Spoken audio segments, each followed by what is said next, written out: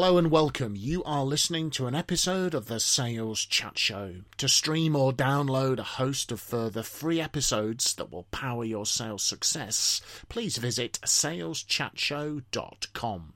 We really hope that you enjoy and benefit from this episode.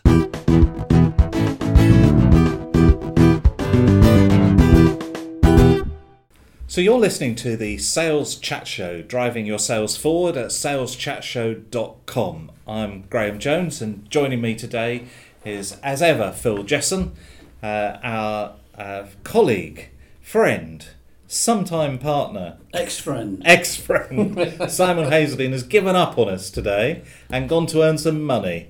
But luckily, we're joined today by our friend Peter Roper, the family businessman, who is an expert on all things family business. And Phil, you've got a particular interest in how do we sell to family businesses? Yes, thank you. I am reminded of some research that was done some years ago that established that there are three main motivators that buying people are affected by. No real surprises. One is the product, i.e. is the product fit for purpose? Will it do what it is supposed to do? Tick. The second area on the research was the numbers. We don't have to be the cheapest, but the numbers have to make sense, and the buying person has to feel there's a ROI at some point. Tick. It's the third area that I'm interested in, Peter, is what the research referred to as personal buying motives. And I'm just interested from your experience whether you think that the personal buying motives of Mr/Mrs. Corporate are different from the buying motives of Mr/Mrs. Self in a small SME business, maybe a family business. Yeah, I think they are. I think obviously the size of the business dictates to a degree the differences with that. I'll share a quick story, if you like, to illustrate what I think about selling to family businesses. My elder daughter Sarah Beth, who you both know, runs one of our three family businesses. And I remember a handful of years ago, I'd met somebody who I knew had a range of products and services would be exactly what that business was looking for. And I said, look, it's really simple. You're just what we've been looking for, but it's not to do with me. Sarah Beth runs that business. I'll introduce you. It's over to you. I don't have any influence on it, but you're in a good position because of what you do and how you do it. So they teed up a meeting. I was in the office, joining office at the time. Happened to be a guy. Guy comes in, and they sit down. An hour later, they come out. He's all full of smiles. But I took one look at Sarah Beth, and her dad knows that her daughter's look. And I thought, oops, that didn't work, did it? And I said, okay, he looked happy. What was wrong? And she said, he's just wasted 55 minutes of my life. I'm not happy about it. And I said, why? And Sarah Beth said, all he did was tell me over and over again about his business, about what it did, about why it would be wonderful. He didn't ask once about our business, what we were interested in, and the dynamic of the business. Guess what? He didn't get the business. She's seen him since a couple of times over the years. He still does the same thing. Now, you could say that's bad sales technique, and it is, because we all know a good salesperson needs to shut up and listen. However, with a family business, it's an additional dynamic. At the end of the day, family businesses live and breathe what they do. It's a part of them. It's not we do a business and that's it. It's 24/7, 365. So therefore, so long as you've earned the right, you need to get to understand what the family business ticks. So it's not just about the business. You need to understand the family dynamics, because if you do, you're going to be one of the rare breed of salespeople that actually get that the family business works differently. Family businesses don't change suppliers in a hurry. Just give us an example of what you mean by family dynamics, just for those listeners who Okay, might be trying to work that one out. Here's an obvious one.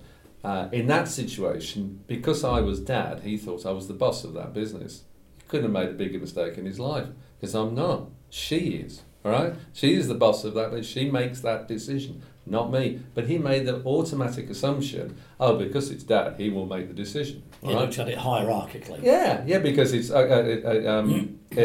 hierarchy is Mum and Dad will make the decisions. That's not necessarily true. So you need to understand this, and you need to get past that process. So any good salesperson in any environment is going to ask lots of questions. This guy had made too many assumptions, but for a family business, it's about understanding the values of that business, because the values in a family business are real. Dare I say it, with corporates, they talk a good game about values, but most of them, as we all know, there's a vision vision on a wall, there's a mission statement on a wall. We all know there's only a degree of truth to it. It is true with a family business because that's how they are in life. So a good salesperson, if you're selling to a family business, needs to understand what the values of that business are. If you went to Western Cider in Hereford, I always mention about, they've got 220 plus employees. They're fifth generation business, all right? It's headed for some years by Helen Thomas, and she's the fourth of 5 generations. Her expression is when they won Family Business IOD Regional Business of the Year, I think it was last year, the year before, was, I'm just a custodian of this business, Peter. So in other words, the value set of that family business, you better get to understand, because if you don't, you're never going to create a relationship, and if you're not going to create a relationship, you won't get long-term business with a family business. So that's how I see it being different. It's about understanding the value sets. So understanding the family hierarchy, but it's the value sets that really drive a family business. If you link into those well, you've got a great chance of being a long-term supplier. And they'll test you out. And for some of our listeners who might be wondering, well, how do you get an insight into that value set? Some of it will be visible on the website, and some of it becomes questions, doesn't it? Yeah. They will have to ask, what makes this business tick? And probably a down-to-earth question like that's going to get a fair amount of information back. It's about down-to-earth questions, and it's about a different set of questions.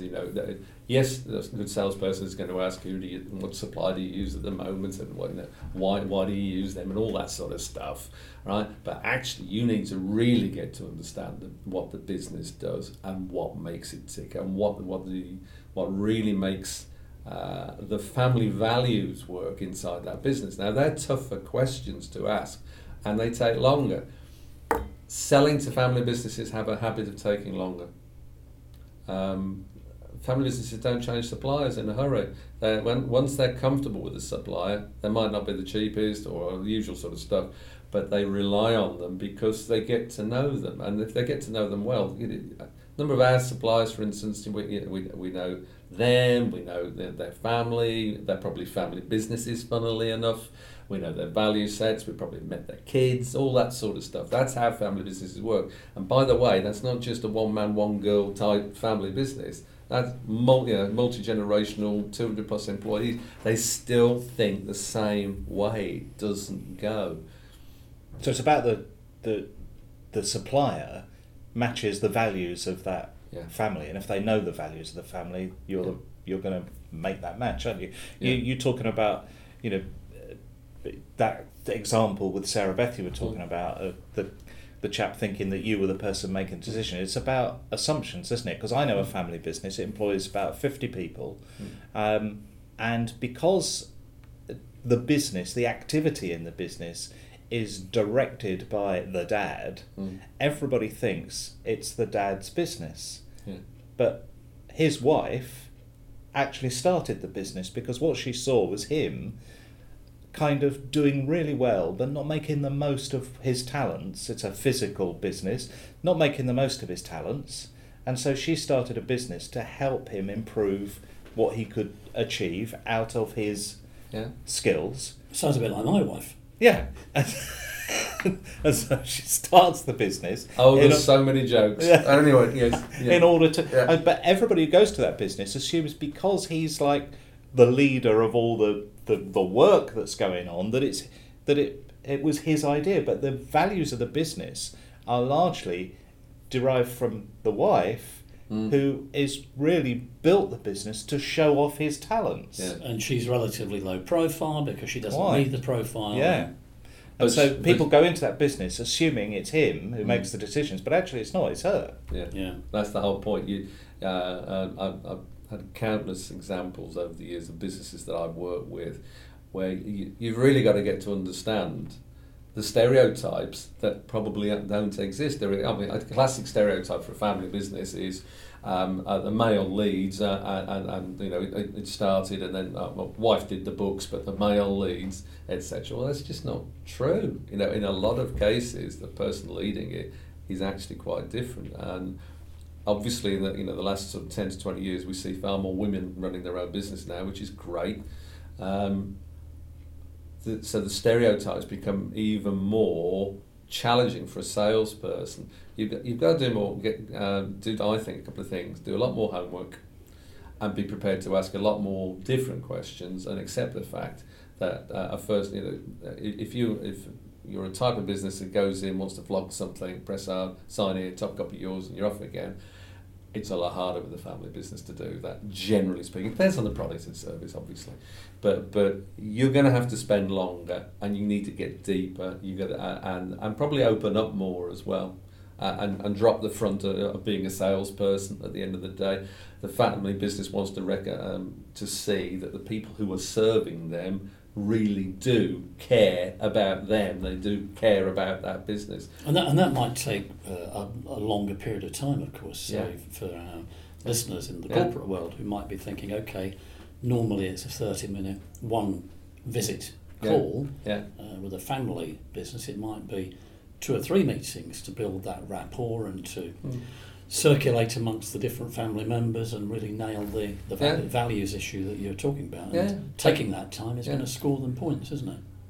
I remember years and years and years ago, I got the nickname Biscuit Kid because I used to... You shouldn't have told us that. Yeah, I know. You eat biscuits. No, it's in one of the books. No, it is a famous story. I haven't got time for the whole story because it's good fun. But the point is, the thing I learned in my 20s when I was a very poor salesperson was the fact that I needed the types of people I was dealing with, they weren't going to deal with me overnight. I needed to go there, take some biscuits, make the tea with them, settle down with them, so they got used to me. Because of that was the motor trade. They weren't going to deal with you overnight. It's a tough industry to be in. They had to get to know you, and you had to get to know them, and that means getting a different value set. And they were nearly all family businesses. So it will take time. The danger is if you're brought in as a salesperson inside a business, and people don't recognise that. So if the organisation you're working for thinks, well, you just whiz in there, press hard, sign here. If predominantly the businesses you're working with are family businesses, you're going to have to. You're going to be under the cosh with that. It reminds me, shameless plug coming up, by the way. In my book, Sales Genius. What was the name of the book again? Sales Genius, available in all good bookshops. Right. And it's an excellent book. And all bad bookshops as well. But in that, there's a chapter about the fact that most salespeople, and it's around 90% of salespeople, give up after the first sales call. And actually, most sales happen after the 5th sales call. So the vast majority of salespeople are not selling, and the vast majority of customers are only buying from a tiny number of super salespeople, as they seem, because they are persistent, and that's a tiny fraction of the sales force.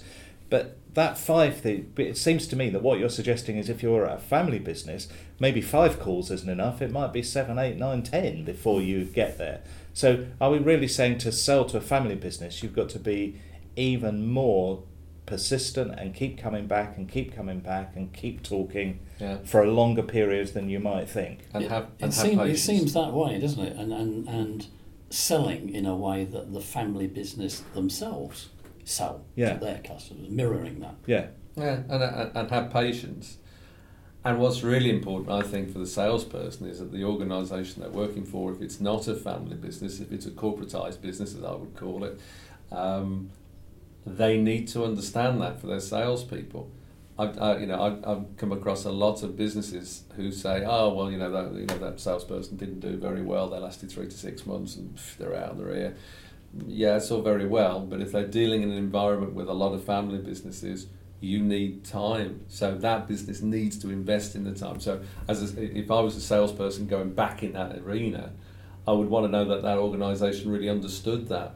Because if it didn't, you know full well, you're probably, the likelihood of success for you, the pressure you're going to be under to perform, will probably be too great. So as a corporate sales director or corporate sales manager, I might allow 3 months to sell to other corporates, but I might need the same good salesperson 9 months to sell to a family business kind of thing. Yeah. So when people listening to this tune in again and just go for the last couple of minutes of this episode and just are looking for the conclusions, I think what we're saying then, I think what Peter is saying is that if you're selling to a family business, you really need to nail and understand the values piece. Yeah.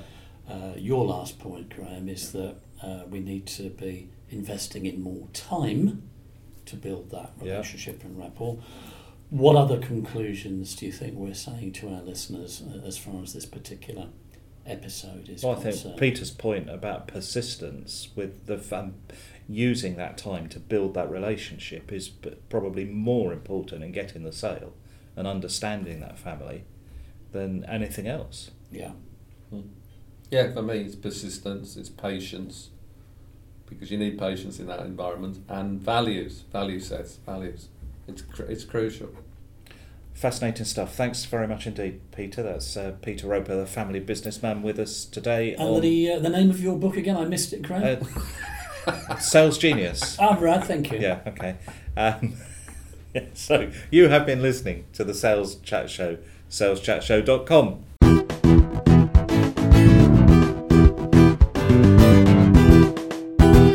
You have been listening to an episode of the Sales Chat Show. To stream or download a host of further free episodes that will power your sales success, please visit saleschatshow.com. Thank you very much for listening to this episode, and from everyone here at the Sales Chat Show, we'd like to wish you good luck and good selling.